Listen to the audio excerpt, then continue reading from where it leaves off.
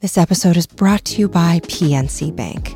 Some things should be boring, like banking. Boring is safe and reliable. You don't want your bank to be exciting or unexpected. Unexpected is for podcasts about bizarre scientific revelations, not banks. PNC Bank strives to be boring with your money so you can be happily fulfilled with your life. PNC Bank, brilliantly boring since 1865. Brilliantly boring since 1865 is a service mark of the PNC Financial Services Group Bank. PNC Bank, National Association, member FDIC. Hi, I'm the person whose closet is put in color order, but I'll also pick up an earthworm without thinking twice. In fact, I did yesterday. It needed my help. I'm not afraid to be a little messy. Human nature is messy, but nature can help us embrace it. I love the brand 7th Generation. Their laundry detergent lifts away tough stains with the power of bioenzymes. That's exciting. You wipe your hands on your pants after you pick up an earthworm? 7th Generation is like, don't worry, hug a dirty tree, huff some bark, it's good for you. That is the power of 7th Generation. Find laundry detergent and other laundry products at 7thgeneration.com. I love worms. Oh, hey, it's the poppy seed bagels you've been enjoying more lately because it doesn't matter now if you have seeds in your teeth. Allie Ward, back with another episode of Ologies, a beautiful, calming, aesthetically pleasing, orderly episode of Ologies. We all need this one. This one will transform our lives. It's going to renew our spirit. It'll be challenging and cathartic and gutting and sentimental, but soothing, and will usher in a new era. It's going to be dusty. It's going to be broken, but it's going to end up organized. This one will make you throw out your stained pajamas your ex's mom gave you for Hanukkah. This one has been waiting for you, and it's here.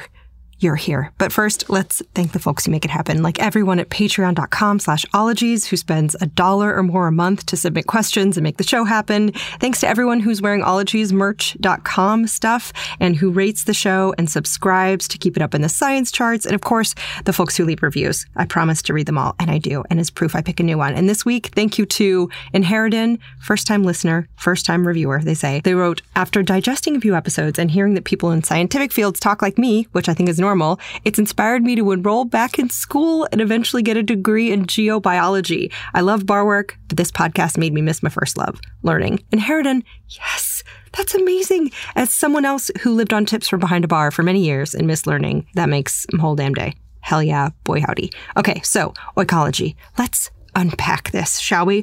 Oikology, it's an obscure but real word. It comes from oikos, the Greek for home or the place where one lives, and it means the science of housekeeping. And in this episode, we dipped in to chat with not one, but 3 oikologists. Now, the first 2 are a married pair of professional organizers who work and live in Manhattan. And as soon as I came across their name, I fell down a gleaming, inspiring rabbit hole that is their Instagram, and I begged them to talk to me. And the third is an Ologies Encore, a returning guest who I roped into chatting because he happens to be one of the leaders in research on the topic of clutter. Indeed. So we cover causes of clutter, its psychological effects, mess and gender, ADHD, anxiety and depression, indecision, KonMari and other methods, when to DIY, and when calling in a pro might be your next step. Virtual organizing, how many pants is too many pants? The areas of the house that collect the most clutter, unneeded gifts, how to step-by-step conquer the monster in the closet, which is made of stuff that you don't need. Also, a dispatch from the front lines of my own battle and the results of the advice that I shamelessly gleaned from these interviews. So roll up your sleeves and get pumped for the wisdom and research of Dr. Joseph Ferrari and fellow oikologists of Horderly, Jamie and Philip Hord. You heard that right.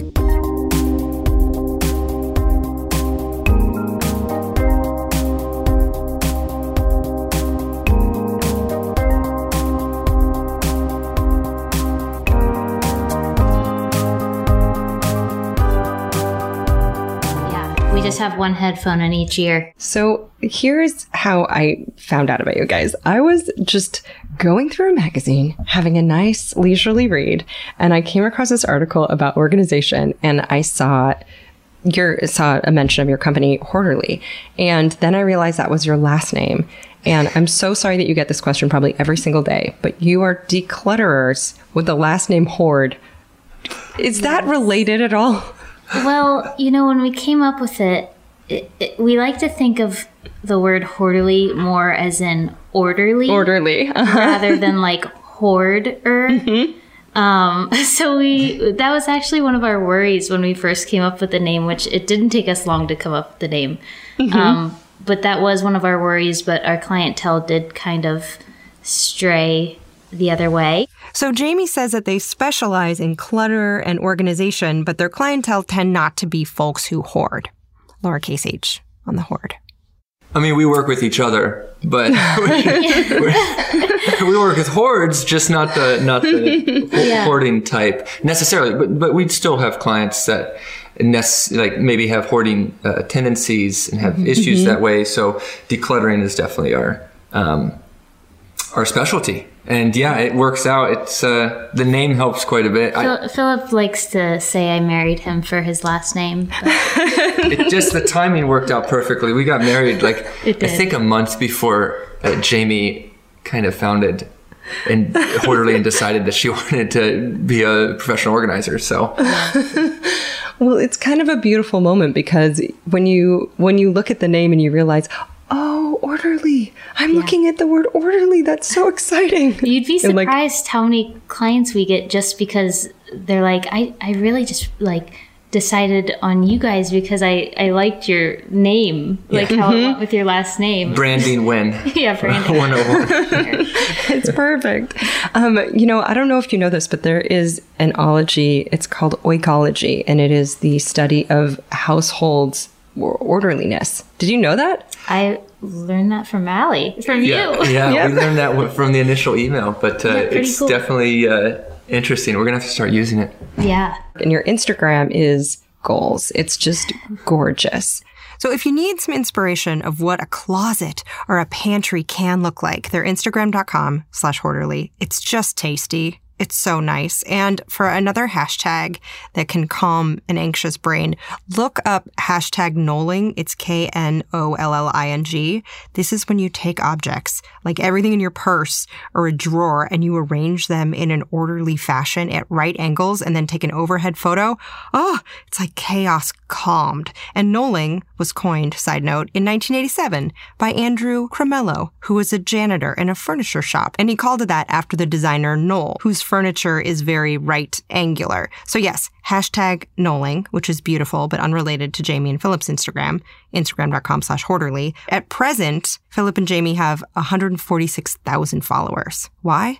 Because those are real clients too. That's the thing that people really like about our Instagram is because it's very real and it's not necessarily minimalist. We don't really believe in getting rid of everything, and living extremely minimal, but it's real people, real clients, real closets, real kitchens. So that's kind of the like you said, it's goals, but it's achievable goals. Mm-hmm. Tell me a little bit about your backstory. I understand, Jamie, that you're a little bit type A, perhaps? Perhaps always a little orderly, right? Yes. So you could even say, I don't know, you could say I was born this way, or I definitely grew up this way. Very neat freak, OCD, organized.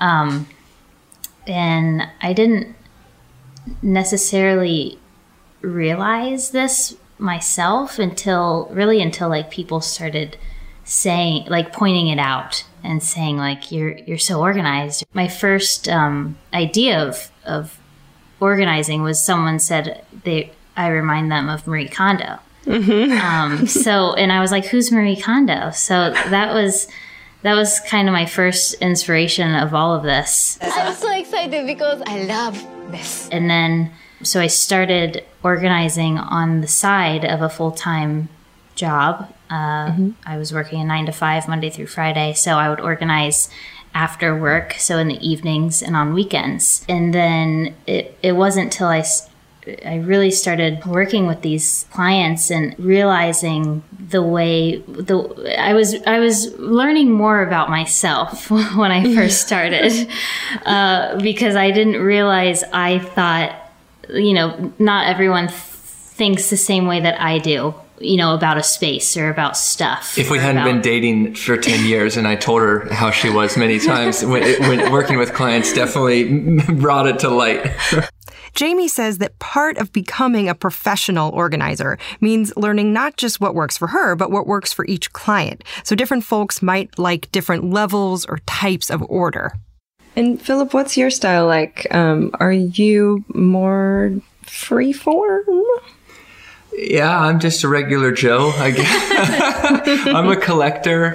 Jamie would call me a collector. Mm-hmm. I am not a professional organizer by I wasn't born this way. Mm-hmm. I'm more of a professional talker than a professional organizer. I'm kind of all over the place, and she is very particular. Mm-hmm. And but it's something people can learn, and that's why we love explaining our story, because for the way I would have been without Jamie was very messy, but with Jamie, as the way that she is and what she's taught me, I'm an extremely organized person now. Mm-hmm. Like I'm very, even particular, I'd say. It's kind of not only rubbed off on me, but it shows that it's definitely learnable, and that's kind of what we teach our clients. But no, I've learned to love organizing and being organized. He's living proof, for sure. I like to. A lot of clients don't believe their husbands can get on board with it, and I'm like, listen, it can happen. I promise. Do you think that there are any gender differences, or having done this professionally, do you see that women tend to be more organized, or just in couples that one person is more organized than the other? Not necessarily. Within a couple, there's usually one person that's a little more organized, right? Mm-hmm. But when it comes to gender, it could go either way. Mm-hmm. I feel like a lot of your finance guys, that like the husbands seem extremely organized, or sometimes, or maybe not organized, but very particular. Like, don't touch my ties. I know exactly where every single one of them are. It's usually one way or the other. Typically one person's very organized and one person's not, or they think that they're organized. A lot of people think that they're organized, which is completely fine. That means that it's half the battle for us. Like, okay, well, all I have to do is really put in the right systems, and then you'll keep it maintained. Let's take a little detour from New York to Chicago, where one Dr. Joseph Ferrari is doing academic research on the topic of clutter. Okay, hello. Hello. There you are. So you may be familiar with his voice and his other area of expertise. You met this charismatic DePaul University professor in the Volitional Psychology episode on procrastination, wherein I learned I'm a proc and that done is better than perfect. Now, perhaps after that episode, you purchased his book, Still Procrastinating, which has a permanent residence on my nightstand when I need a pep talk. Anyway, when I interviewed Dr. Ferrari in February, he mentioned he was also researching clutter. So, of course, I got him on the horn. Now, his colleague is Dr. Catherine Roster, a consumer psychologist and industrial organizational psychologist at University of New Mexico. They partner with ICD, the Institute for Challenging Disorganization, and NAPO, the National Association of Professional Organizers, to which Jamie, of course, belongs. Now, the Hordes say that more women reach out for organizational help than men. So I asked Dr. Ferrari, is one gender neater than the others? Is there a gender difference in clutter? Yeah. Now, this I can answer no. Oh. Now, let me tell you what made me prompt to explore that question. When Dr. Roster and I did our national study with clutterers, we had over 2,000 people who responded to our national survey on clutter. Mm-hmm. Out of that study, we found only 50 men answered the study. Oh. So the first question I asked the experts, is this a gender thing? Is it that women don't have the clutter problem and men don't? And the experts, the ICD experts said, oh, no. Men have clutter problem, but men don't view it as clutter. Oh. Men view it as my toys, my stuff. Yep. See, I have a lot of these baseball knick-knack thing of this stuff. It's not clutter. It's my toy. Yeah. It's part of my man cave, right? Women see it as, and to me, that's fascinating. I think your listeners would like to know that there's a gender difference in how it's perceived, not gender difference in how it exists. Mm-hmm. Women are more likely to go for treatment, to make that phone call, email message to the declutterer expert than the man. Mm-hmm. to deal with it.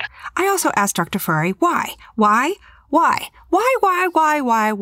clutter? Why do you exist? Entropy and chaos are the ways of the universe, but why can't we have better control over it? I have a question about kind of cause and effect of clutter. Like, let's talk first about cause. Is it, indecisive tendencies? Is it a lack of self-esteem? Like, what's causing us to just not be able to open that closet and go through it? I'm talking about myself. Sure. Several different kinds of things. Indecision is one of those factors. You mentioned that. We published that. We found, and this is not surprising, this is logical, but it's the first time anybody's shown this, that indecisive people have a hard time getting rid of, because they don't know what to do with it. Do I keep it or not? Right. To be or not to be, as Hamlet would have said. Do I or don't I? Well, think of Yoda.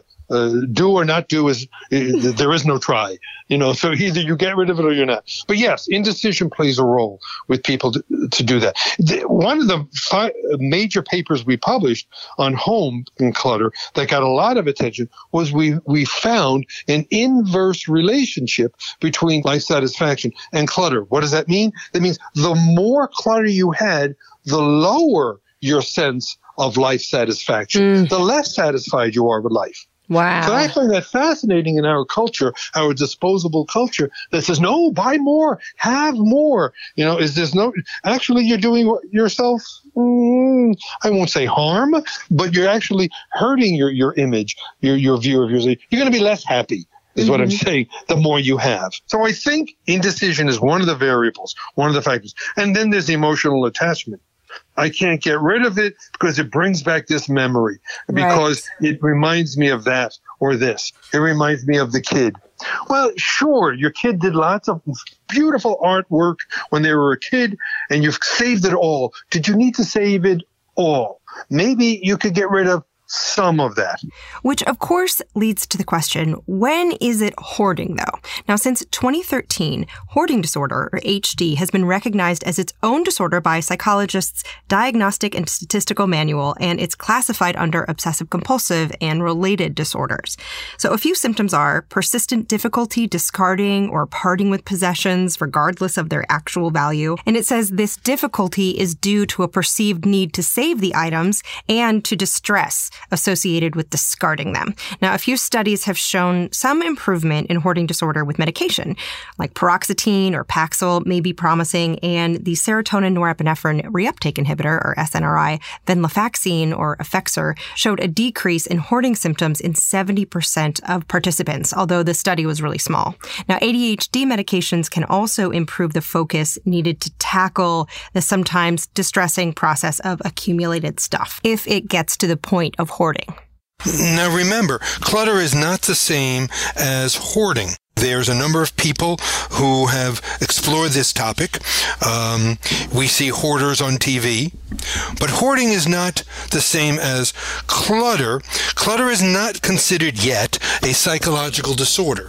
The way I conceptualize this is think of your stuff, and a hoarder will have a lot of the same thing. Toilet paper, toilet paper, toilet paper, toilet paper, toilet paper, toilet paper. So think of it as going vertically, right? Where clutter is just a lot of stuff, more horizontally, broadly. I've got too much paper, I've got too many knickknacks, I've got too many dishes, too many mugs. It's a broader kind of concept. So hoarders are clutterers, but clutterers are not necessarily hoarders. Mm-hmm. Because there is a tipping point, I think, from clutter to hoarding. There's a tipping point when it becomes too much. Mm-hmm. When is that tipping point, Dr. Ferrari? I can't tell you. We don't necessarily know. But there's a point where it becomes really interfering with the quality of your life. We find this in office clutter. A paper we have coming out this year looking at what impact does office clutter have on productivity, mm-hmm. on your ability to do things. And it does impact. Now, there are people who say, no, I know what I've got. Well, it takes you longer to declutter, and to find that object than if you were organized. Right. I remember there was a famous industrial organizational psychology study done a number of years ago that found people will spend up to 3 hours a week finding things on their desk that's literally arm's length away. Oh. You know, so where are those keys? Where's that thing? Oh, where did I have that paper? It's there, but because the desk is so disorganized, they can't find it. 3 hours a week lost on finding something that should be readily available. A graduate student of mine, Trina Deo, and I just published her master's thesis that looked at how it leads to less employee satisfaction the more office clutter you have. People are less satisfied with their jobs, less productive in their jobs as well. So I think the overload and just having too much because it got out of hand is an issue. But, says Dr. Ferrari, like conquering addictions or starting a new diet, an individual can be led somewhere, but you can't make behavior happen. Sometimes we're just a bunch of unthirsty horses standing over a trough, pissing our loved ones off. I don't think we can force other people to go through it. They have to do it at their own time. You'll get what we call in psychology reactance effect.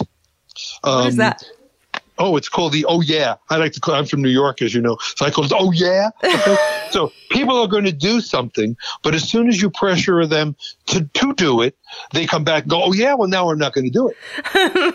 It's called psychological reactance, or sometimes called the oh yeah effect. Oh yeah, just for that I'm not going to do it.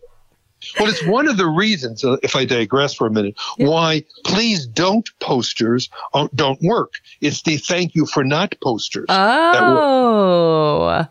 Oh, you're much more likely to get people to do things if you say thank you for, let's just take smoking because it's an obvious thing. Thank you for not smoking. People will say, they'll put the cigarette out. But if you say, please don't smoke, people are likely to say, oh, yeah? Well, I wasn't going to. But just because you're telling me I can't, I'm going to do it now. The oh yeah effect. The oh yeah effect. So people don't like to do this. So anyway, you can't force people to declutter because then they'll come back and say, just for that, I'm not going to do it. All right? How dare you? Right. That kind of thing. Oh yeah. So we have to let people do it at their own time, create settings that encourage them to do it, to go through the piles. And maybe get a little help. I think that's, again, where these decluttering experts can really step in and help us. They can teach us some tricks, some toys, some technique. I asked the experts, Philip and Jamie Hord, when that is. What do you think is the tipping point where someone says, you know what, I need some help with this versus just, I'll look at some blog posts or I'll just drink 4 shots of espresso and, put on some Lizzo and just do my best to power through? Like, when does it become professional? It's usually I tried to do a glass of wine with my girlfriend, and we just ended up drinking the bottle of wine and never ended up doing it. 3 more. Yeah, but I'd say tipping point of when people reach out is life events. It's when something's happening. It's either they're about to have a second child, or they have a growing family, or they're moving. Is a huge amount of people like, I do not want to deal with boxes because last time I moved, there was 10 boxes that lived under the stairs for the whole time I lived in that apartment or that home. So I'm not dealing with it. And then there's the clients that, their high schooler is going to college, so they're downsizing. It's always like a life event. It's less so people that just hire us out of nowhere, unless they've found out that professional organizing is a thing because of the mindful movement that is going through the world. Like, it's a new type of mindfulness. Maybe they haven't had friends over in 4 years and because they're ashamed or such. Yeah. So getting organized is definitely the answer for a lot of people. Did the life-changing magic of tidying up, did that help your cause too? Because people started to realize like, oh, I can maybe find more peace or more calm or less anxiety by changing my environment. Like, hey, we can all live a little better. Yeah. I mean, it was Marie Kondo's first book that brought it to my attention. So, it definitely. I mean, the show came out, last January? And it was massive. We're very involved in partnership with the Container Store as well. And they said like their numbers, our followers, our clientele, we had to quadruple our team, and it is life-changing. It is our actual mission for Horderly is that we want to change our clients' lives through organizing. And it is very life-changing. And she definitely has her methods, and where Horderly may be different and professional organizers may be different. I know that the book is even called Tidying Up, but it is not tidying. I mean, getting organized takes work and hours and days. It's the funny thing about the Marie Kondo show is that she checks in and tells them what to do, and then it comes a month later. It's not because she's busy, of course she is, but it's because it takes a month for this family to actually do the work. So Marie Kondo, an adored and now celebrity organizer from Japan, is a global icon of just excited, loving, and non-judgmental organization and decluttering who has changed so many lives. And I asked Dr. Ferrari how her methods stack up to the academic research. This concept that you may be hearing, touch it and see if it gives you joy. Right. Keep it if it gives you joy is really a myth. It's really inaccurate. Oh, okay. And that's why I wanted to explain why is that inaccurate. Yeah. Okay, so touch it to see if you're going to keep it. Well, what industrial organizational psychology, consumer psychologists will show you, like Dr. Roster have found, is that if you go to the store and you touch something in the store, you're much more likely to buy it and keep it. Oh. So this idea of touch it and see if it gives you joy, well, that's right there. You've biased yourself to keep it. So that's what the research shows. The ICD experts have said the same thing. What they've said, and I thought this was a good example, is that if you go to your closet, because, all right, there's 3 target areas I've learned where people have the most clutter. Okay. In the kitchen, in the closet, and books. Oh, okay. These seem to be the big 3 areas. So what the ICD members say is you don't start going through and go and buy containers at a Container Store and start putting stuff in there. No. You organize first. Okay. And you look and you see, my God, I've got 12 spatulas. They're really neat, 12 spatulas. Mm-hmm. Holy cow, there's 18 pairs of blue pants. Wow, I've got a dozen of that beige blouse. So what they want you to do is organize first, and then you bring in the expert or a friend and have them touch the item. Mm-hmm. And say, do you need this? Because if you organize and then touch it, you're more likely to keep it. Wow. So I find that interesting. Yeah. That we're told, touch it and see if it gives you joy. Well, the research and the experts in the field are saying, no, don't touch it. You're going to keep it. Now let's look at the word joy. Mm-hmm. Touch it and give you joy.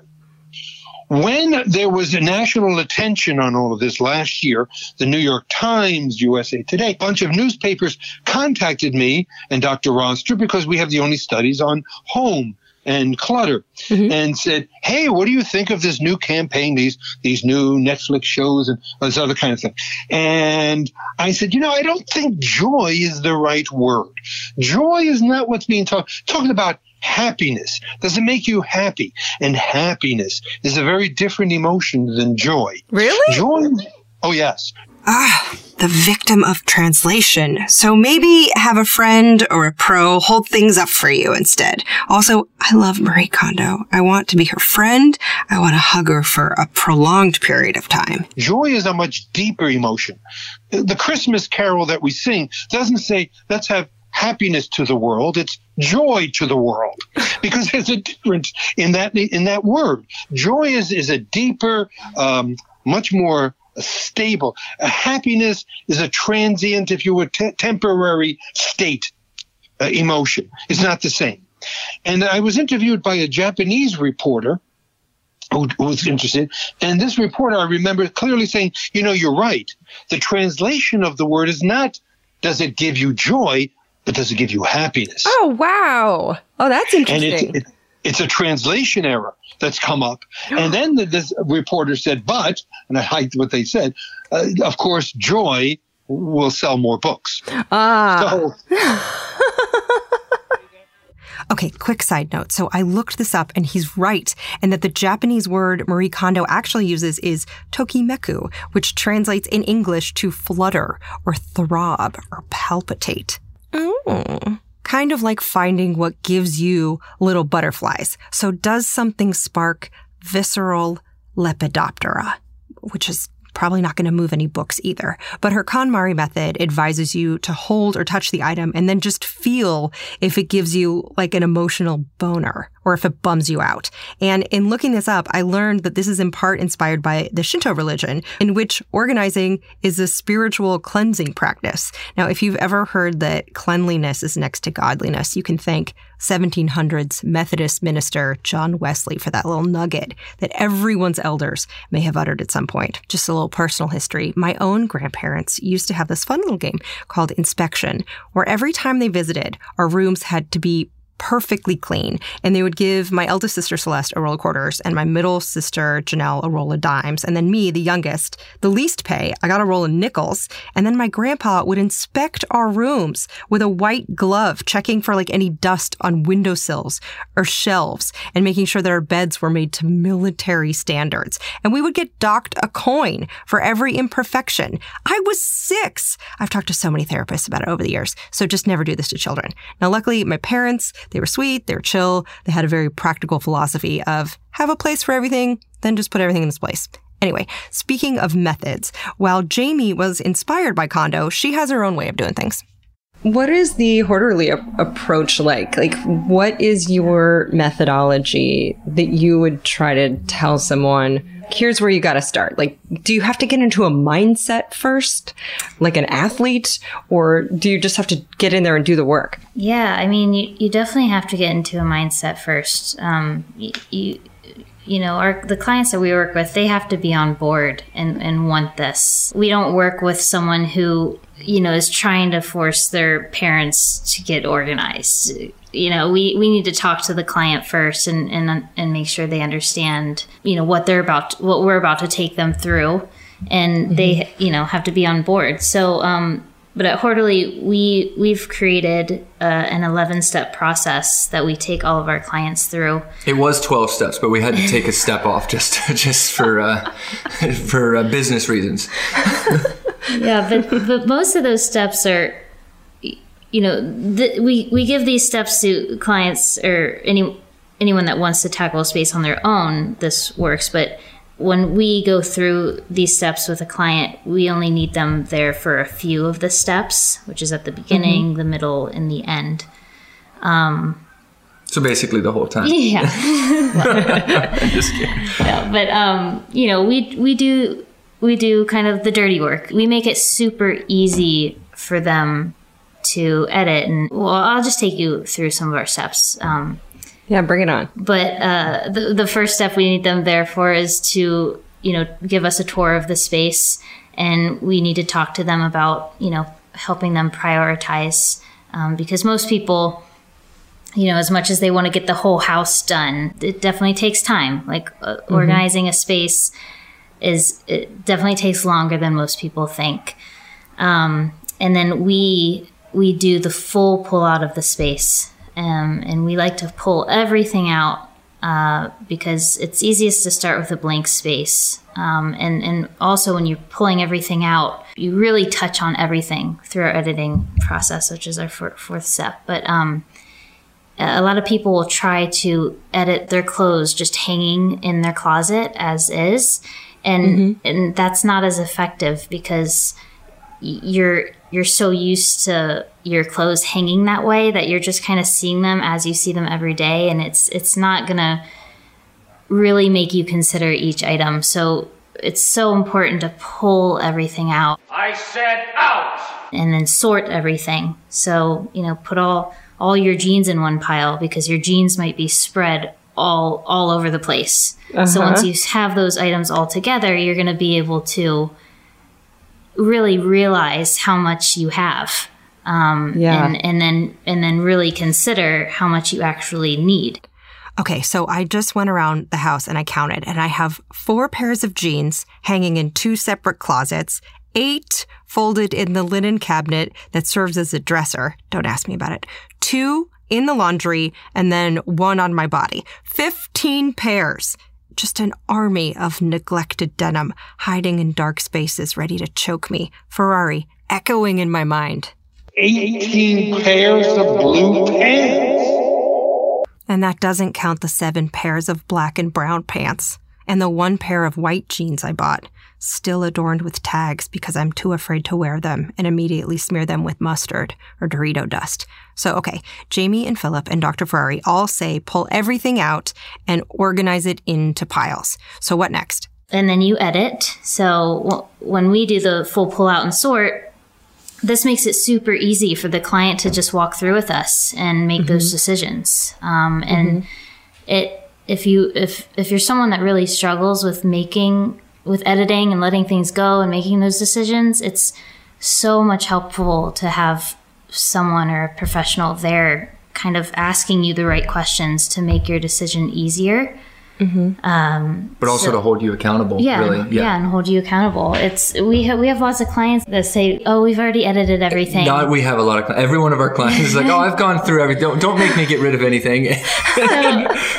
Okay, to recap their steps, they walk through the space and then they organize items by arranging them into like piles. And then what are the next steps? And can you skip any? Are there any negotiable steps? This is kind of a non-negotiable. Our steps are kind of non-negotiable. So we do still touch on everything with the client.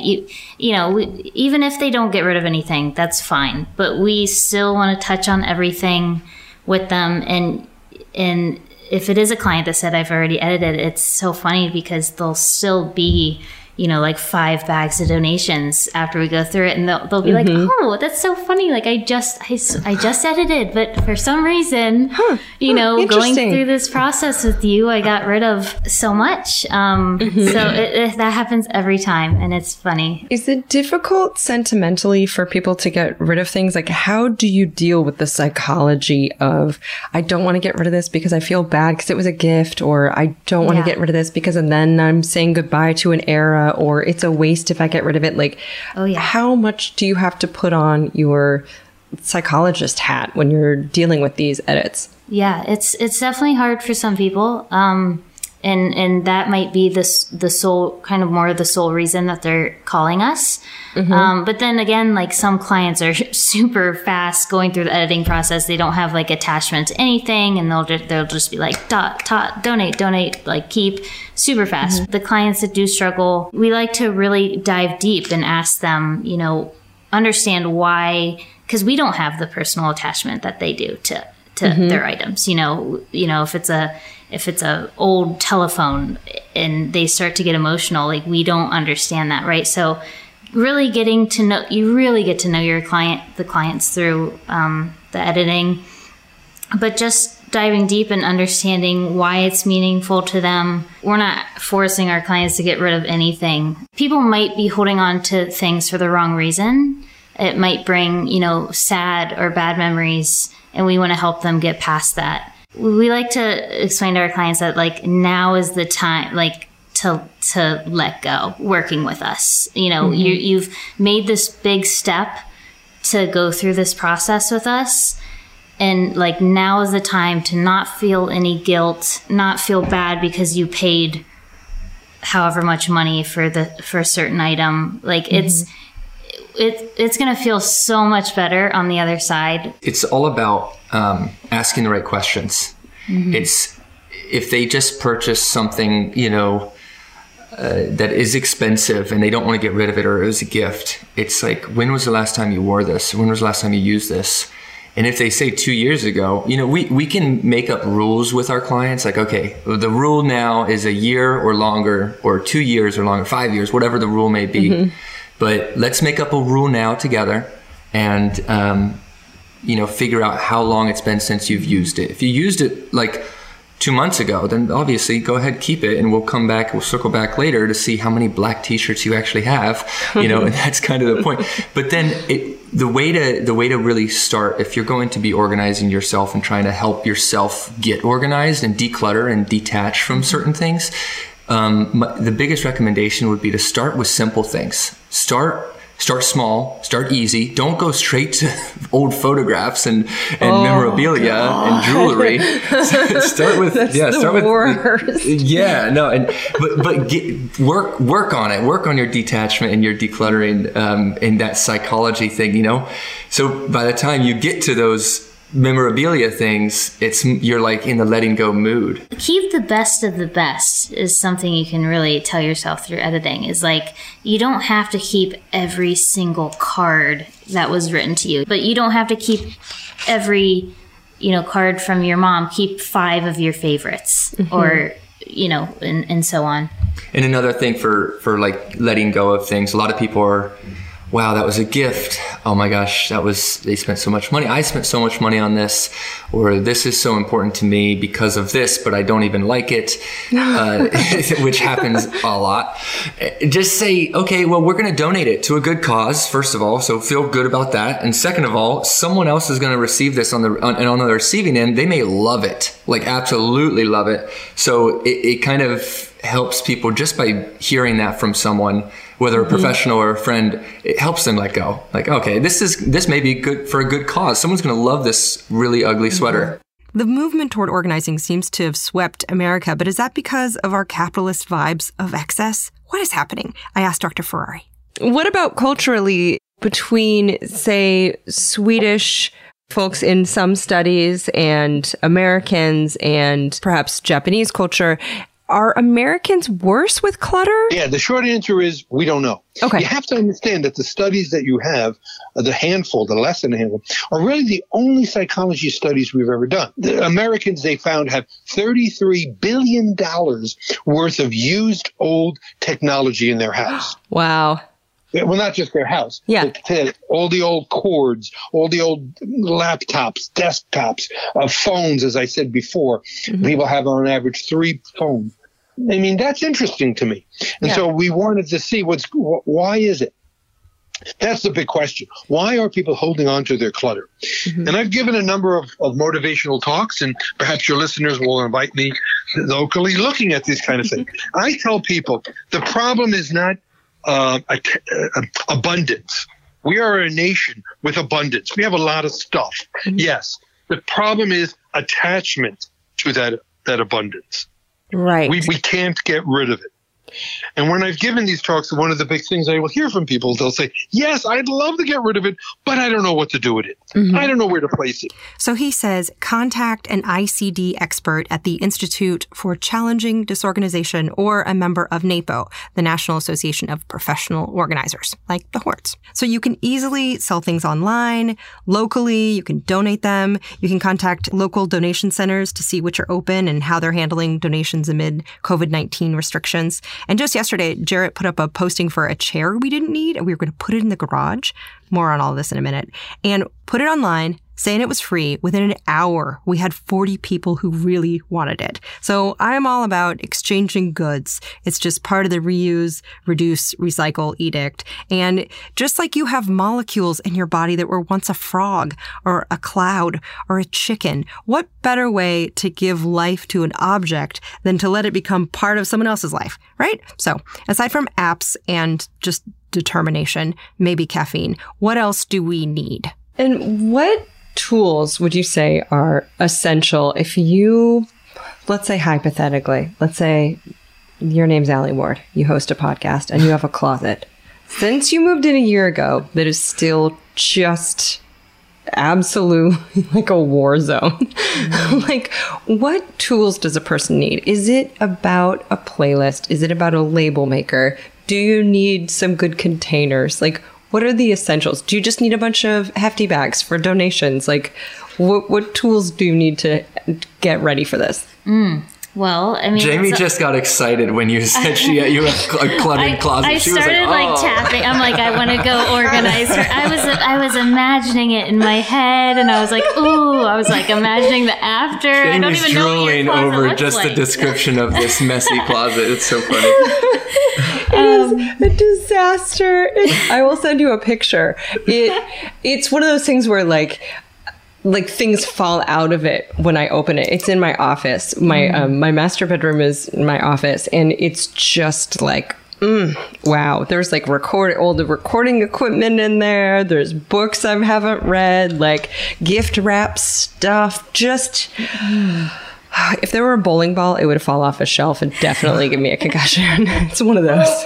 Oh no. I will bravely post before photos and after photos on Instagram.com/ologies. And I'm sorry, and you are welcome. Yeah, tools. I mean, there's so many different tools. Like, crank up the music if that's your thing, if that's going to keep you going, for sure. Before we work with someone, there's no preparation needed because we want to see the space as is. But we do, like, trash bags ready for, like, your donations. That way you can toss your donations straight into the bag. And Black not trash look back. bags, don't look back. Yeah. Cleaning products, to wipe down the space after you fully pull it out. The biggest tool is having enough time. It's going to take you all day. And just understanding that it's going to take you all day. So if you need music, if you need booze, if you need whatever you need, you definitely need some trash bags. And the funny thing is, if you're tackling it yourself, pull everything out, like the steps that were the first couple steps for Horderly's process, pull everything out, and you're going to have to put it back at some point. Just don't give up halfway through. So pull everything out. And yeah, I think trash bags would be the first step. But then, that's so true that giving yourself time is the biggest tool, if we can count that as a tool. But and putting it in your schedule, like putting in your calendar, like I'm organizing my closet this day, and that'll hold yourself more accountable, because otherwise you're gonna say, oh, I need to organize my closet, and continuously think about that, and then just feel guilty that you're not getting to it. Like, really just put it in your schedule and schedule out enough time to complete it.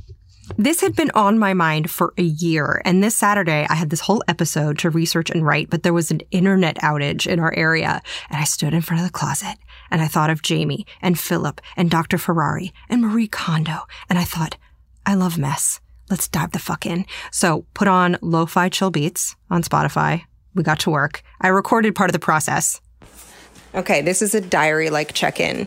Jarrett and I are finally cleaning the office closet. Indeed. We're in it. We're so deep in it. Jarrett, how does it feel? It's a thrill. Thrill. We're like mile 7, mile 10 of a marathon. Like it's starting to hurt and there's no end in sight, but I'm happier already. And I even said to myself, while I was looking through a box of gift wrap, I said to myself, this hurts. This hurts me. So it's not fun, but it's thrilling. And I already feel less depressed. Okay, it's just a quick check-in. Jarrett and I pulled everything out. We started sorting it into piles, and y'all, we did it. We did it. While each item did not spark what I would call joy, getting rid of garbage and donating to a good cause and getting rid of that chair and turning the closet into a recording booth instead of talking to my laundry pile, which is I'm in the recording booth. This is the first episode ever recorded in it.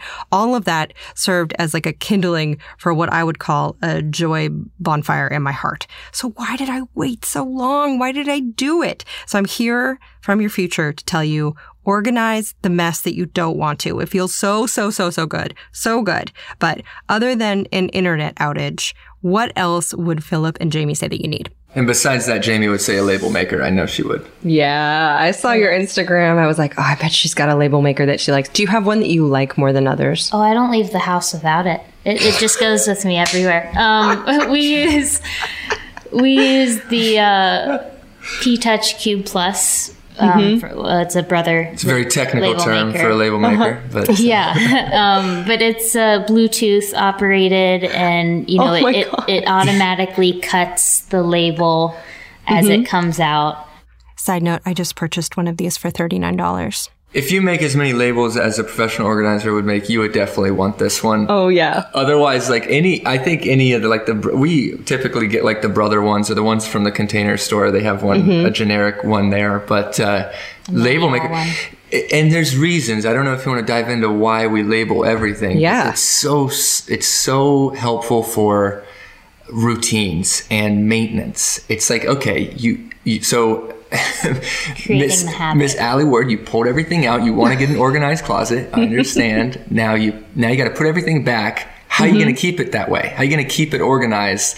And even if, we come in there, putting in the systems, what Jamie would say is takes 75% of the battle. But the 25% of the battle is keeping it that way and maintaining it. Right. You definitely have to put some work into it after it's organized. So putting in those habits and creating that maintenance, and labels are the biggest help in that. So especially in spaces that are shared, like kitchens, maybe you have a housekeeper, a nanny, or your family or your kids even, they all need to know where everything goes just as much as you do. So labeling is our one of our very last steps in our process. Label everything, even if you think it's ridiculous and you live alone. Label everything. And then once 30 days, 60 days, 90 days, once the habits are routine and kick in, go ahead and peel it off, or if it's a communal space and you have other people using it, keep it there. Because not only do you know where to find things, but much more importantly, you know where to put things back. And that's what serves the purpose of the labels. In your house, what is the stupidest thing you have labeled? Like, what is the most ridiculous, superfluous, but like comforting thing that you have a label on? I don't have much things labeled. Because you got it on lock, right? It's in the dome. I mean, Philip and I are really on the same page with, like, say we move, or, we're renovating our house right now, so things are landing in new places, and we're really figuring out the new space. If I'm putting something somewhere new, Philip and I have that conversation so that we're both on the same page. Trust me, we're very tidy people, so labels, of course, is extremely helpful to the majority of the population, and they are helpful for us as well. We do have labels all over the house. Don't let Jamie lie. I'm trying to figure this out. I'm like looking around my office right now. But we don't even have our kitchen, we don't even have a kitchen installed right now, so it's really hard to say where labels are. We do not have a laundry room right now. Like, our downstairs is in shambles, so just because of construction, and it's on hold during this time. So, do you have your label maker labeled? I feel like you should. Okay, quick aside. If you Google image search labeled label maker, you will be rewarded with evidence of many like-minded fellow idiots who have done this. Just please trust, I'm going to be labeling mine when it arrives. Also, Google label maker pet, and you will find many humans have just gently adhered a sticker to their animal's forehead, bearing words like dog or cat or Bailey. Oh, and remember those old school labels that were kind of raised and you turned a wheel and you punched the letters in and they turned up white? Okay, so those are called Dymo, and you can get new versions or the vintage ones super cheap. Now, what about costs for a pro organizer? Rates vary from $40 to $200 an hour, with an average of about $100 an hour. And how does a person know how much time, like, they're going to need a professional organizer? Like, do you think people are like, I only need you for like 2 hours? And you're like, no way, dude. This is a 12-hour job. Like, how does someone know? Oh, yes. So that's my fun job. Okay. So quotes and things like that. First of all, the client, if they're anywhere near, like, I think it's happened one time in the 5 years where they're like, I think I need like 36 hours. And I'm like, wow. I think you do need 36 hours. That was a good guess. Have you worked with us before? But no, it's a lot of people think we don't even do less than typically 6 hours. We will do 4 hours, but typically 6 hours is the minimum, because again, our mission is to change our clients' lives through organizing. And no way in hell you're going to change anyone's life in 4 hours in organizing, because 11 steps of a process, I can't walk you through the 11 steps in 4 hours. I'd much less pull everything out and have the time to put it back.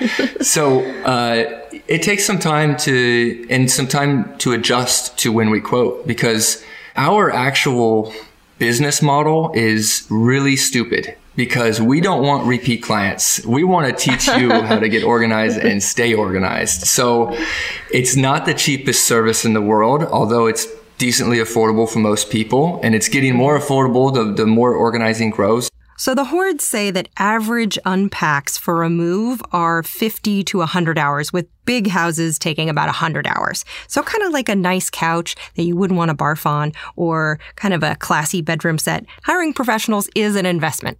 But that's something that will last them for years and deliver like actual mental health benefits every single day. And give them time. So much time. We save clients, I don't know how many hours a year, if you want to put it that way. And, you know, time is money. So, the mental clarity of getting organized. We haven't really talked about much of the clarity from being organized or the time you're about to save in your life. But we tell clients, we promise them we're going to save them headaches, which is a given, time, which they won't really realize until after the place is organized, and money. And that they cock their head at that one, but we're going to save you money in the long run. You're never going to, you don't have 4 turmerics in your spice cabin when we're through it yet. And you won't ever buy 4 turmerics again. The same goes for black t-shirts and underwear and socks. I think so much too, we buy things thinking that they will make us happy or solve a problem. But the thing that we buy doesn't deliver the mental health benefits we hope. And I imagine that after you declutter and you edit and you go through all this, you probably have a peace of mind that you're not trying to fill a chasm with items anymore.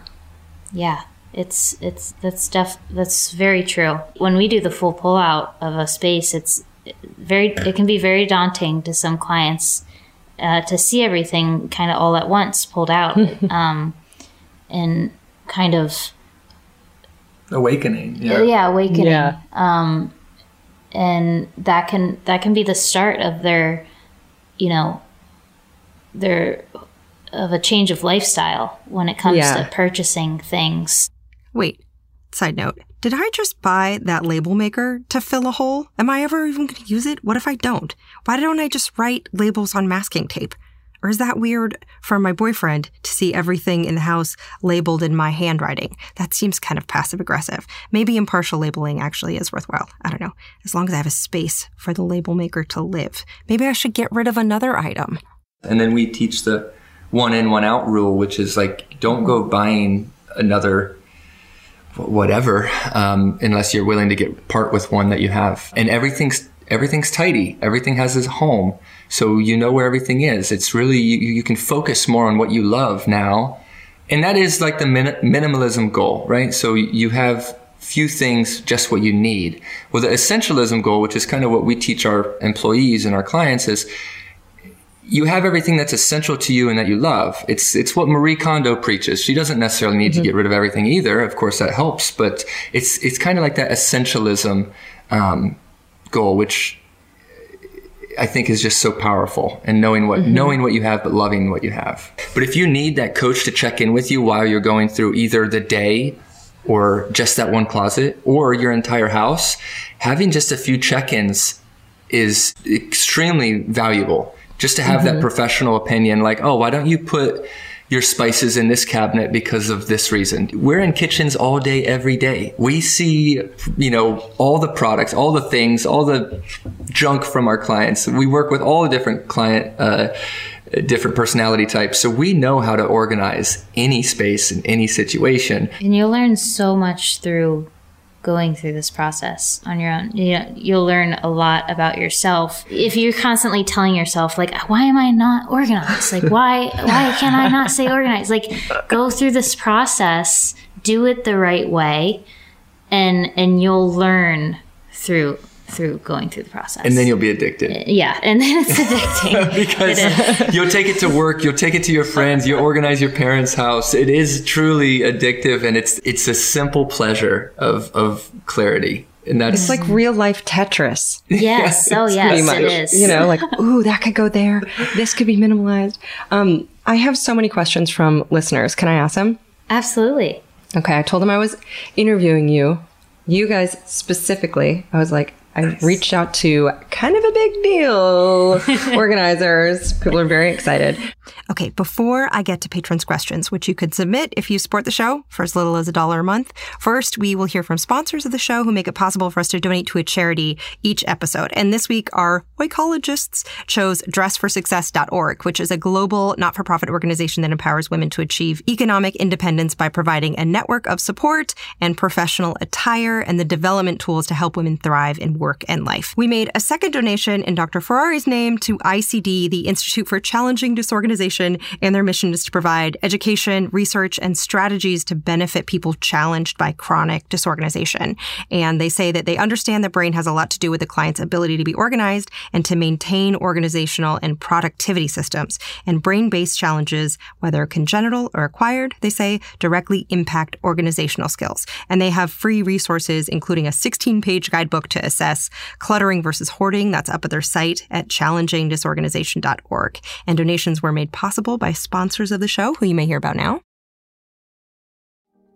This show is sponsored by BetterHelp. Listen, we're all carrying around just a backpack of stressors and sadnesses. When we keep them all zipped up and the load gets heavier, it can start to affect us negatively. You start to feel misunderstood, sad, resentful. A safe place to unpack that is, you guessed it, therapy. Therapists can help you dump out your bag and work through the heavy garbage that's weighing you down, in my case at least. I've used BetterHelp. They have definitely helped me understand that pushing my feelings down does not actually make them go away. It makes them feel worse. So if you've been thinking about starting therapy, give BetterHelp a try. It's entirely online. It's designed to be convenient and flexible. It's suited to your schedule. You fill out a brief questionnaire to get matched with a licensed therapist. It's so much faster and easier than trying to hunt down a therapist from just online listings and cold calling. That's one thing I love about BetterHelp. And if for any reason you're not vibing with your therapist, you can switch anytime, no additional charge, no drama. So unburden yourself and trauma dump onto someone who's trained for this. So get it off your chest with BetterHelp. Visit betterhelp.com/ologies today to get 10% off your first month.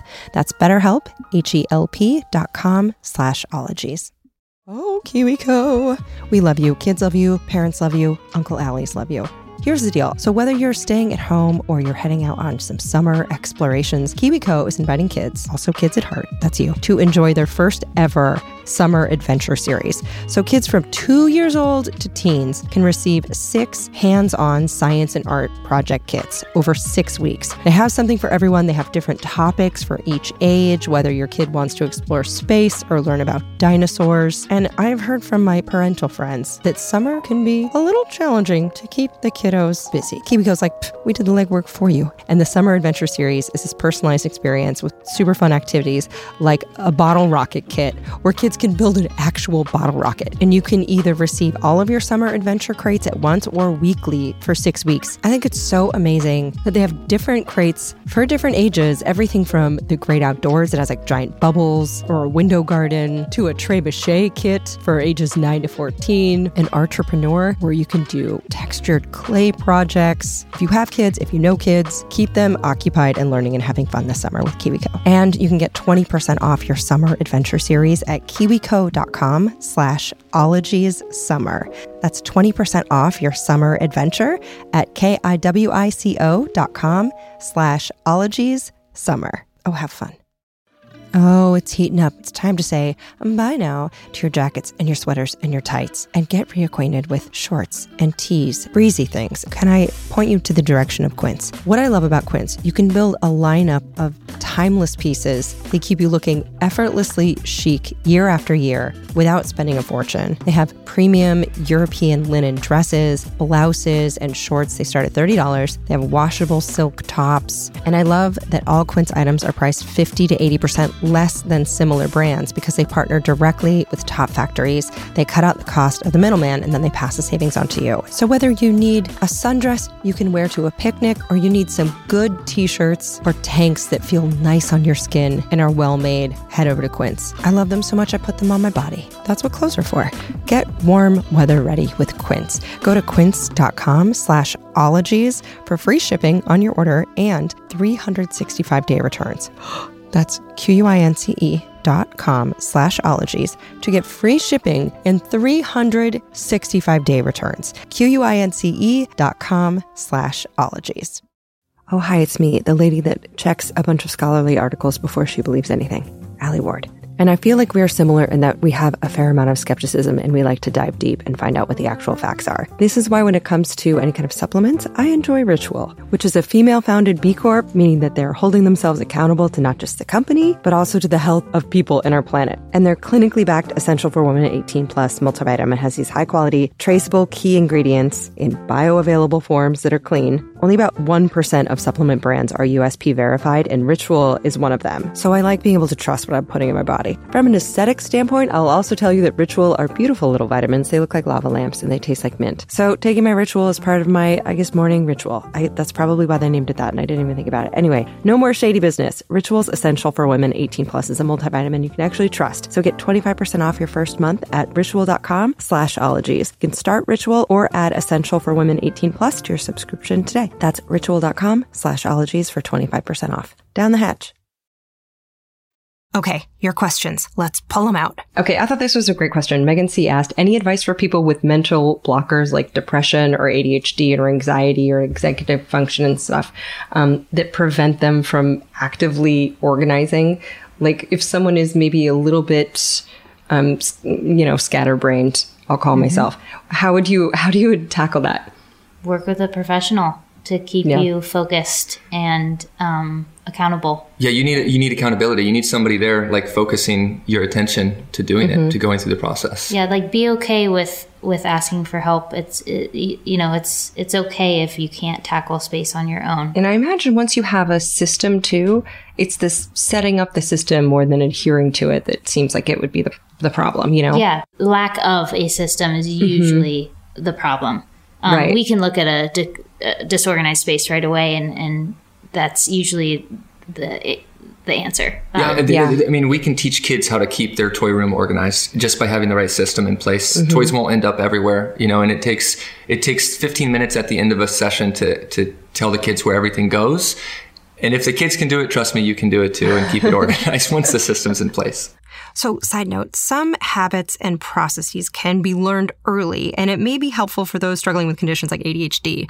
And in one 2010 study called ADHD Prevalence and Association with Hoarding Behaviors in Childhood Onset OCD, it was reported that roughly 42% of the participants with ADHD also had hoarding, compared to 29% of participants without ADHD. So if clutter is something that you have struggled with and you have a therapist, bring it up and you may be able to detangle what's happening behind it, because you deserve to feel better. You deserve the time and effort it takes to clean things, and you deserve to get rid of stuff that bums you out. I'm also talking to myself here.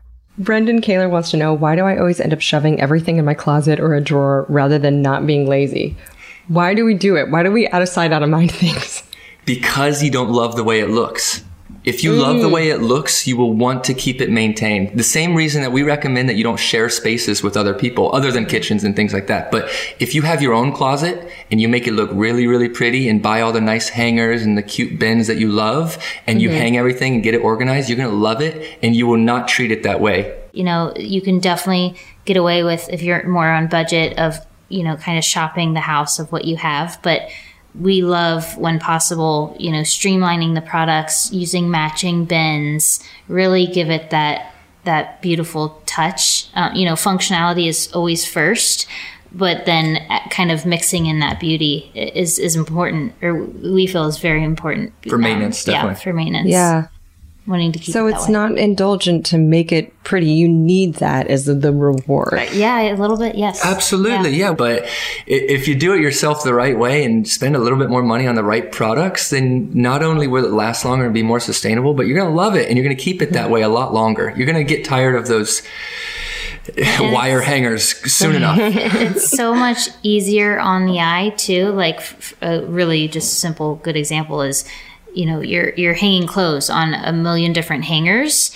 Yeah. You could easily have your clothes organized or whatever, but with the hanger it's all the same. It's just so much easier on the eye, and it's it definitely Yeah, creates easier more. to shop your closet. No wire hangers ever! Jessica Chamberlain wants to know any strategies for couples who disagree on what to keep. Not to be repetitive, but work with a professional. You know, A mediator. we play couple like therapist all day, every day. You know, and it's so funny to see, you know, the couples fighting about something, and then I'm like, you know what? Let me like work with your husband, just him and I. Jamie says that they usually cooperate easily with a professional.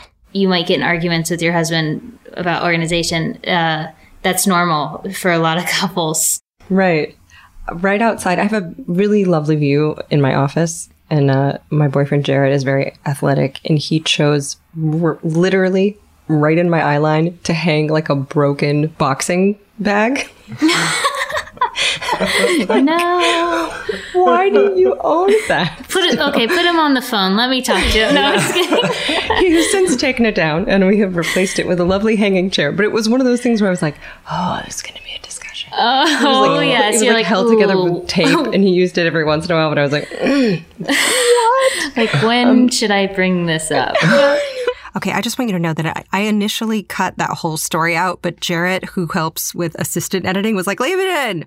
I'm not ashamed. So there you go. Now, I don't know. For some reason, broken or faded athletic equipment outdoors just really pushes my sad buttons. But I didn't want to speak up at first because I didn't want to offend him. But I did. Now the bag's out of sight. He puts it up when he wants to use it. It's all good. We're talking about it on a podcast. I thought this was a really good question Sage Alexander asked. How do I declutter without losing interest 3 minutes in playing with a cool thing that I found? And Megan C had the same that question. is one of the biggest problems with the organizing on your own and not completing it, is getting distracted by what you find. Go through the process. Go through the pull. See, so you pull everything out. I mean, that's the biggest tip right there. Pull everything out. You might get distracted by the little things, but tunnel vision. You got to have a goal and complete it. Set aside that time. But yeah, getting distracted happens so much. Especially with our clients that we go through things and they're like telling us a long story about every single article of clothing. We're like, I wore that last at this time and this, and it's like, okay, bring it back to center. Here we go. Yeah. What we do with clients is actually start holding up the next thing to edit. So they're like holding this one piece of clothing or something and distracted by it. And we're like, okay, what about this? Oh, no, this. What about this? You know, So you keep the train just moving. Got to keep the train moving. I hate to be redundant with hiring a professional. It's definitely helpful, but there's a reason that people hire therapists and physical trainers and everything else. But yeah, try not to get distracted. I know that's a stupid piece of advice, but yeah. Okay, so I knew this would be of interest to a lot of folks. So I looked up some tips for housekeeping if you have ADHD or are just an alive human who does not want to do this shit. So psychologists say that folks with ADHD prefer to keep their stuff in full view as reminders to return or repair it. But then that clutter ends up being demotivating. So having a clear bin for stuff to deal with later can help. And other tips I've seen for ADHD and cleaning are setting a timer and seeing if you can beat the clock and then rewarding yourself if you do, or taking before and after photos as incentive.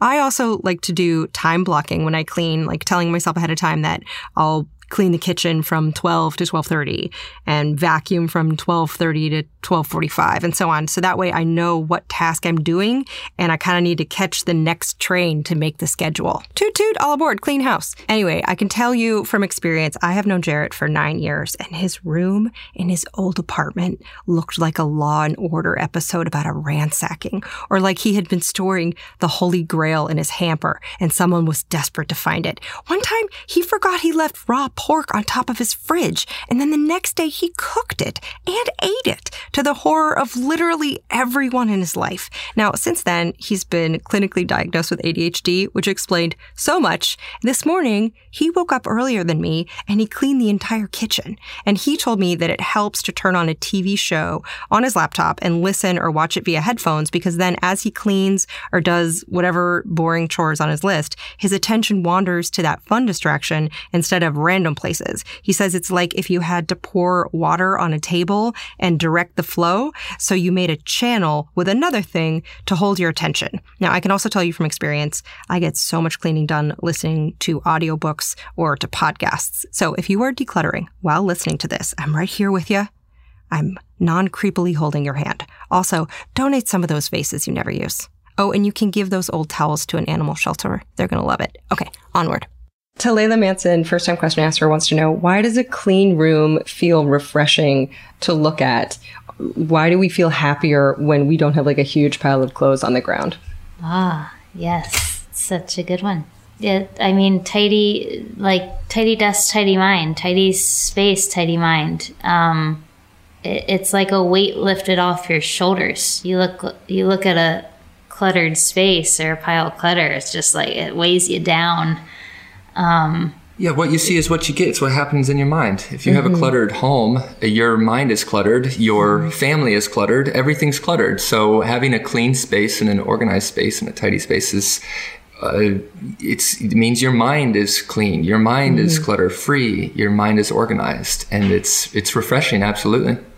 Okay, so I was curious exactly why. And one article in Psychology Today written by psychologist Dr. Sherry Berg Carter outlines 8 reasons why mess causes stress. And I will paraphrase. So essentially, by clearing clutter and getting organized, we're less sensory overloaded and our mind has more space to relax and be creative. And we don't have this nagging feeling of needing to work. We feel less ashamed and more proud of ourselves. And then we get things done faster because things don't get lost. So this explains why I can be having what feels like a depressive episode for weeks until I just fold all the laundry that's been sitting on a chair for 15 days. And suddenly I'm a new person. So folding underpants, it's like free therapy. I loved this question from Rachel Weiss. They asked, what is the easiest thing you think everyone should be doing to declutter their home? Like what's step number 1? Prioritize is number 1.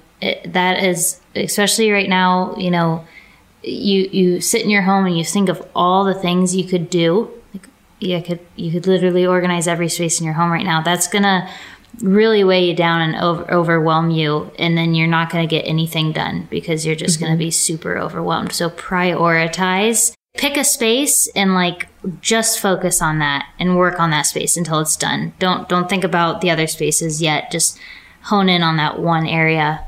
Yeah, don't even start with the kitchen. Start with like the pantry in the kitchen, or start with with the junk drawer. Start with the junk drawer. Yeah, yeah. The kitchen as a whole, like that's a huge project. Start with the junk drawer, then start with the other drawers, and then.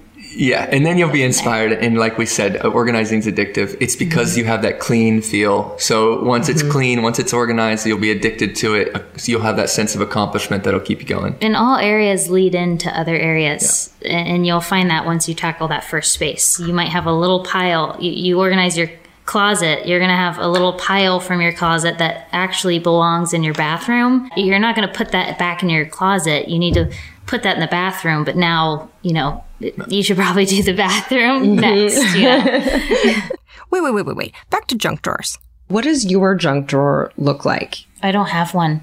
Oh my God. I don't have a junk drawer. I've never had one. What would live in a junk drawer? Batteries go in the toolkit. What would pens go in the desk? Right. You know, I don't know what else would go in there. Scissors go in the desk as well. Yeah. But we have one pair of scissors with the larger utensils in the kitchen. You know, scissors. Yeah. So the junk drawer.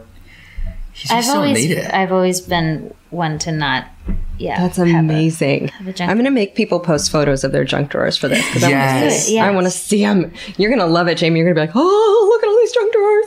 We organize junk drawers all the time. It's all about containment. So go find the little organizers and bins that go in the drawer to contain your stapler or your scissors or your pens. It creates structure in that drawer. You need structure. And you can even, label each little divider, like batteries. Like, you can really dive deep and have fun with it. That's such a good challenge. That is what I will be doing there you tonight.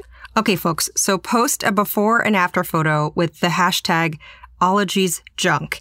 And after we finish recording, the Horde said that they do virtual consulting. So I'm going to put up a post on my Instagram this week and we will pick an Ologite to win a free session with them. Isn't that nice? So rather than having the experts come to your physical space, this is an option they were rolling out anyway. And as it turns out, it's perfect for the times at hand. Also, that junk drawer, once you organize it, you can call it a multi-purpose drawer. That's what some people do because most of the stuff in there is hella functional. So I keep screws and batteries and scissors. I mean, think about it. You probably use that drawer more than any other in the house, maybe even more than the one your toothpaste goes in. Is that weird? Speaking of weird. Laura Darnell wants to know, how weird was it when you first started going through other people's stuff? And my follow-up is, have you ever found anything embarrassing like, oops, there's a box of butt plugs? Like, what do you do? Oh, we've seen it all. We've seen all. We will know you like the back of your hand by the time we're done working with you. And, we tell a lot of clients that, especially the clients that are very nervous at first. But, no judgment here. It's what we do. And we see it all. And we create homes for everything. No matter what we find, we'll create a home. If it's a keep, we create a home for it. So there's definitely been some homes or some labels that, maybe not labels, but... We won't get into too many celebrity stories with you. Right? Oh my God. Yeah. I'm sure you're like, oh, do I create a label for that? Yeah. There usually is a question. Like, I probably shouldn't. Oh my God. I loved these questions from Keta Zarandi, Loki, and Annie C. Essentially asked about gifts. Like, how long are you supposed to hold on to gifts that are not spot on? Ooh. Not at all. Yeah, not at all. Say no to freebies. You say no to freebies. Gifts, a lot of people worry about, when that person comes over, they're going to ask about it. No, they won't. They forgot. Yeah, don't make that like an excuse to keep it. You need, focus on yourself. It took me a little bit of time to be able to get a card from my mom, sorry mom, and just throw it right into the trash once I read it. I love it. But I mean, at the end of the day, I don't need to keep that. And she doesn't remember sending it. She's not gonna be like, where did you have your Easter card I sent that to you months ago. No, I don't, so it took a little bit of time getting used to that though. But I think just, or again, keep the best of the best. I keep a few items in, our guest bedroom for, items that were special to me though, that it might not be like my style for our home or anything. I'm not going to hang it anywhere in our home. If it has meaning, keep it, but definitely try to enjoy the meaning out of it. Try not to just stuff it somewhere. So Dr. Ferrari also touched on this. Every year we accumulate more stuff. And so older folks may therefore struggle more with this. Another common comment I hear, particularly among seniors, is, well, I want to give it away to my family, but my kids don't want it. My grandkids don't want it. Okay, well, we'll give it to somebody else. All right, sure, your millennial kids don't want the fine china. People don't want that anymore. People aren't into sterling silver, or they're not into all this cut crystal. But somebody might be. And who? Go to your local Habitat for Humanity, where they're rebuilding a house for somebody. They'd love to have those dishes. Sure, your family can't use it, but another family could. Look at that house you just saw on the news where the people lost everything that burned down. Maybe they can use your dishes. Maybe they can use those pots and pans. Maybe they wouldn't mind 8 spatulas. So there's ways of giving it away. You leave a legacy. That's what we're called to do. And Ali, that's one of my things. Leave a legacy. What are you doing to make this world a better place? Right. That's the problem. So remember, it's you that means a lot to people, not what you give them or leave behind. People are going to remember laughing and birthday cakes and hugs and the way that you made them feel loved, not 15 bowls and 2 butter dishes. And so your family doesn't want it, that's fine, but give it to a new family, a new tradition. My parents, they started decluttering when they were alive. Right. Their point was, we want to give you kids. There's 4 of us kids. I want to give you the gift of not having to go through all this clutter. Right. And and while we're alive and we're still sane and we're still cognitively there, we want to see you enjoy it. Mm-hmm. So come take this, come take that. Let me give you this. And, so I can see you enjoy it. That's a beautiful thing to do. So don't feel like you have to give unwanted gifts or else people will forget you. Now, speaking actually of gifts, when it comes to buying them, I'm the worst. I just freak out and I end up sending things like 6 months after someone's birthday. Okay, I have terrible gift-giving anxiety where I am so afraid of getting people things that they don't want that they then have to deal with, that I end up procrastinating on gift buying, or I just don't know what to get. Like, what kind of gifts do you give people knowing that you don't want to clutter anyone's house? Do you give gift cards, experience gifts? What do you do? First of all, that's great that you think that way first. I think that's important for people to keep in mind, like, especially for those people that get gifts that they don't know what to do with, keep in mind, like, are you gift giving to people? And, don't give your clutter to other people as well. But definitely gift instead of things, like gift experiences. Like if they have kids, like maybe that's like a fun, like trampoline place or something where they can like get out and enjoy experiences together rather than like a thing, like an item. But also, feel free to give a gift and say, don't feel obligated to keep this. Gift receipts. Donate it if you don't love it. But I don't give gift cards. I think I grew up not. Do you give gift cards? I just grew up not like. I don't give gifts. Yeah, I'm awful. No, like gift cards. Oh, gift cards. Nah. I just feel like they're a lot of times you might not use them, but well, it's also you don't want to give a gift card to Gap and then they go buy a ton of clothes. It's kind of like promoting like purchasing more clothes that they might not need. I do think a fun thing to do, especially if you're broke, is to take all of the gift cards and gift certificates and like gift cards that have like $5 on them and just like, back when we can go out again, make a day of just like running through all your gift cards. Yes. You've got $3 on a Yogurtland. You're going to go get yogurt that day. Yogurtland today. Yes, I love that. Do that.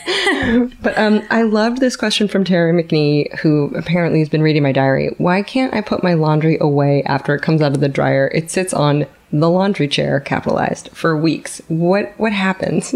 Ooh, treat laundry like groceries. Nice. Like when you bring groceries into your house, like cold groceries, like they have to go in the fridge, right? Mm-hmm. So as soon as laundry's done, like just get it all done and do it and treat it like groceries. Like they're gonna go bad if you don't put them away. Mm-hmm. Jamie dumps it on our bed. We can't sleep at night unless we fold the laundry. I mean, that's a great way. Just getting in the motion of pulling it straight out of the dryer, dumping it on the bed. It's like, well, I mean, then you got to have discipline for all of this. It's just like getting the 6-pack or going and doing a juice cleanse. Like you got to have a little bit of discipline. If you can.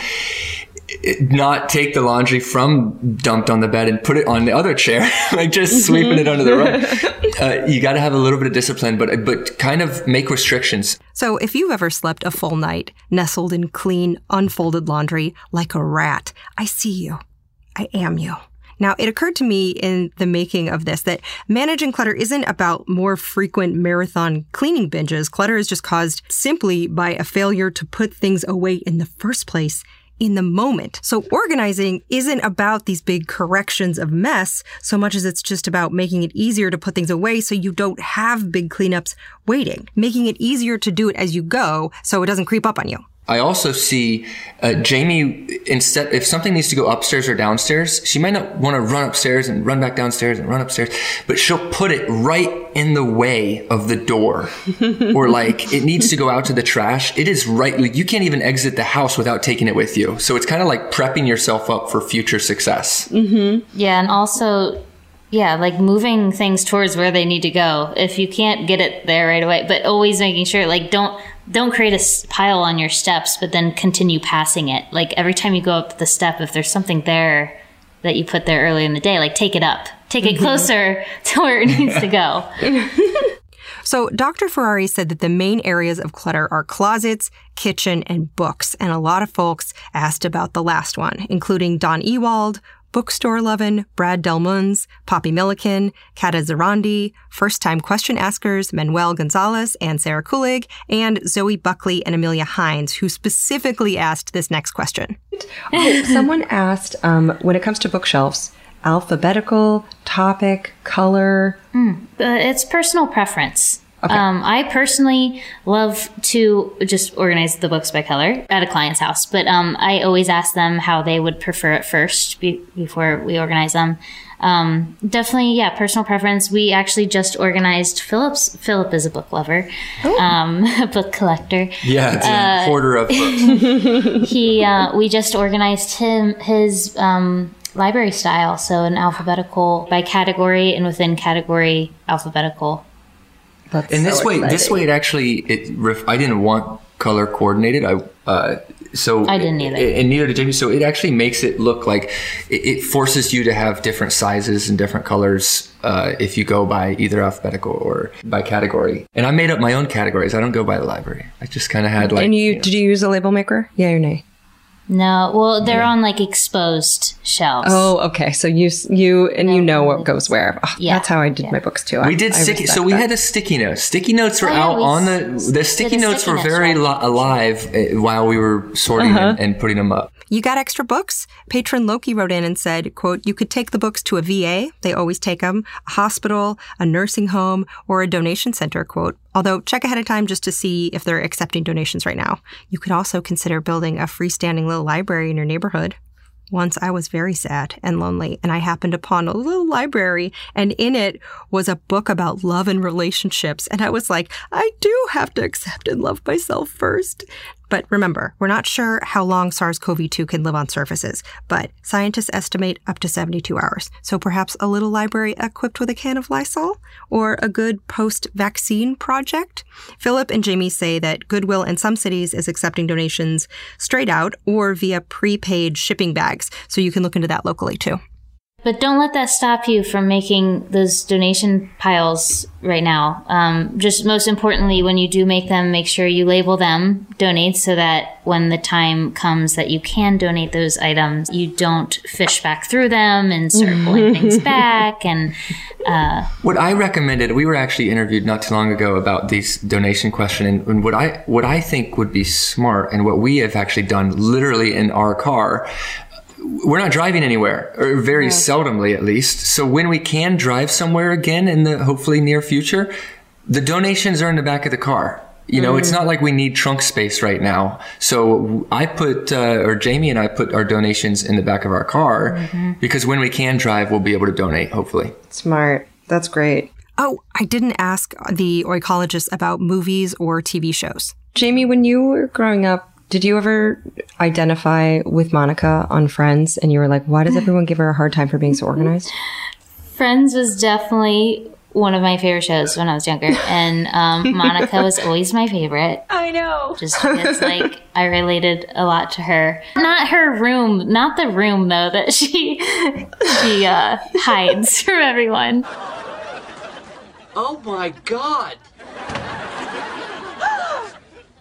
How did you get in there? You're messy. No, you weren't supposed to see this. That was a fun twist, whatever producer threw that in. Yeah, writer. threw that in. That's funny. You're like, that's not how we are. And then last two questions I always ask, what sucks the most about being a professional organizer? What is the hardest thing, or what is the most irksome? What is the one part about your job that... do you ever get into someone's house and you're like, whoa, dude? I mean, not necessarily. Like I said earlier, like we see it all. You know, nothing really phases us at this point. We just want to help. They're having to haul things like in New York down it's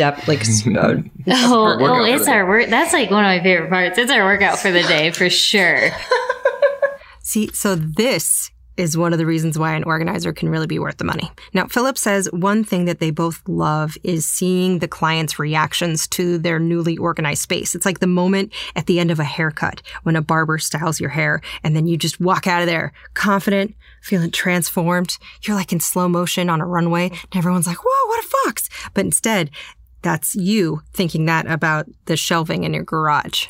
Just horny for organization. What's the thing you love the most about professional organizing? Like, what is the thing that just gives you butterflies? Tokimiku. Well, just everything about it. Changing our clients' lives, of course, and making that difference in their life. My favorite part of organizing in general is the mindfulness of it all, of that kind of like that mental clarity after going through the process of like understanding what all you have, knowing where it belongs. Like, it's just such a mindful process. Like, one of our employees, her favorite part of like organizing is like having kind of the control, like being the coach. They said that organizing can scratch an itch that this employee just missed while she was on vacation. She came back she was like on a 45-day backpacking trip over the globe. And she came back and she said, I need to get back into someone's home so I can control them. It was like, I need to control a client. It's kind of like that perfectionist. It's a perfectionist mindset. When we hire our employees, we have the most difficult questions that they have to tricky questions. Like, I have to see this, that you're a perfectionist. You got to be a little crazy to do this, because nobody in their right mind wants to schlep, 10 bags in a cab across New York City to Goodwill or from the Container Store. That being said, like, it's not about perfectionism either. But Jamie jumps in to note perfect in whose eyes? Like, it's not about having everything perfect in the way that they say it, whatever that you read or see that it should be. It's about curating your space in an organized way of what works for you. That's why it's so important to go through these steps. Oh, it's so inspiring. It really is. It makes me feel like, okay, I'm not the only person, a chaos closet in my home. I can do something about it. It's just coming up with a system, and that it's doable. So that's it's very doable. So ask orderly people disorganized questions, because there is no shame in entropy, and you deserve peace and beauty should you want it. Maybe you don't. That's A-okay too. So you can follow the Hordes at Instagram.com/Horderly. They have a website at Horderly.com. Dr. Joseph Ferrari is a professor at DePaul University. He's on Facebook. I will add links in the show notes to them and to the sponsors and the charities we mentioned. We are at Ologies on Instagram and on Twitter. I'm Allie Ward with 1 L on both. Thank you to the family of Ologites supporting faithfully on patreon.com/Ologies. You can also join the subreddit Ologies Podcast or the Ologies Podcast Facebook group, moderated by the wonderful Erin Talbert, who I have known since we were 4. I remember once she was not allowed to go outside to play, so I came over to help her clean her room so she could. And we organized her colored pencils for like an hour. And then we were like, I guess we should tackle the big things first, huh? So Ernie, I just want you to know, I think about that moment like at least twice a week. Okay, also thank you to Shannon Feltus and Bonnie Dutch. They are the hilarious hosts of the comedy podcast You Are That, and they also help me manage merch orders, which are a little delayed because of COVID, but the warehouse is shipping as fast as they can. Thank you to Emily White and all the transcriptionists making the transcripts available. They're free at allieward.com/ologies-extras. Thank you, Caleb Patton, for bleeping episodes to make them kid-friendly. They are also up at that link, which is going to be in the show notes. Thank you, Kelly Dwyer, for website updates, and Noelle Dilworth for being my right-hand lady. Thank you to assistant editor and truly wonderful boyfriend, Jared Sleeper, who hosts the mental health podcast, My Good Bad Brain. Every Saturday morning, he's live with traumatology guest, Dr. Nick Barr, taking your questions. And of course, thank you to the guy with the best dude sticker on his forehead, Stephen Ray Morris, who hosts the Percasts and See Jurassic Right podcast. He lead edits. The episode had a lot of bits, a lot of pieces, 41 asides. He stitches it all together with Jarrett. So Nick Thorburn wrote and performed the theme music. And if you stick around through the credits, I tell you a secret. This week's secret is that I will pull out a book from my embarrassing book box, and I will read you the first sentence I thumb through. So this could be a diary. It could be a book that would make me actually literally perish from mortification. Okay, I'm in the closet. I'm going to give it a go. You ready? Oh boy. What's it going to be? What's it going to be? Oh my God. Okay. Closing my eyes. Picking a book. Oh God. Please don't be embarrassing. Please don't be embarrassing. What am I doing? Why am I doing this? Why am I doing this? Oh my God. Oh my God. Oh my God. It's the book that I got from the little library. No, it's called Love and Awakening, Discovering the Sacred Path of Intimate Relationships. I can't believe I picked this. It's amazing. Okay. It says, perhaps everything terrible is, in its deepest essence, something helpless that needs our love. I send you into the world with that. Oh. Thank you, John Wellwood, for putting this book together so that I could find it in a free library from someone who was decluttering. With that, go do it. You're going to be so happy that you cleaned that thing that you don't want to clean. Okay. Or not. To take a nap. That's also okay. All right. Bye-bye. Pachydermatology, homeology, cryptozoology, litology, nanotechnology, meteorology, olfactology, nephology, serology, selenology.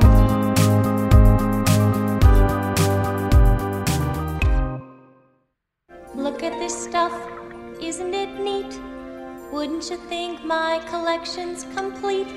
Wouldn't you think I'm the girl who has everything? For 25 years, Mike's has been making lemonade the hard way. Mike's Hard Lemonade. Hard days deserve a hard lemonade. Mike's is hard, so is prison. Don't drive drunk. Premium malt beverage with flavors. All registered trademarks used under license by Mike's Hard Lemonade Company, Chicago, Illinois. Save big money on everything for your spring projects at Menards. We have all of your garden and landscaping essentials. Master Garden Premium Garden Soil contains a slow-release fertilizer that feeds gardens for up to 9 months. It produces better results and is ready to use for all your gardening needs. Save big on Menards' great selection of garden and landscaping products. Compare brands in store or online at menards.com. Save big money at Menards.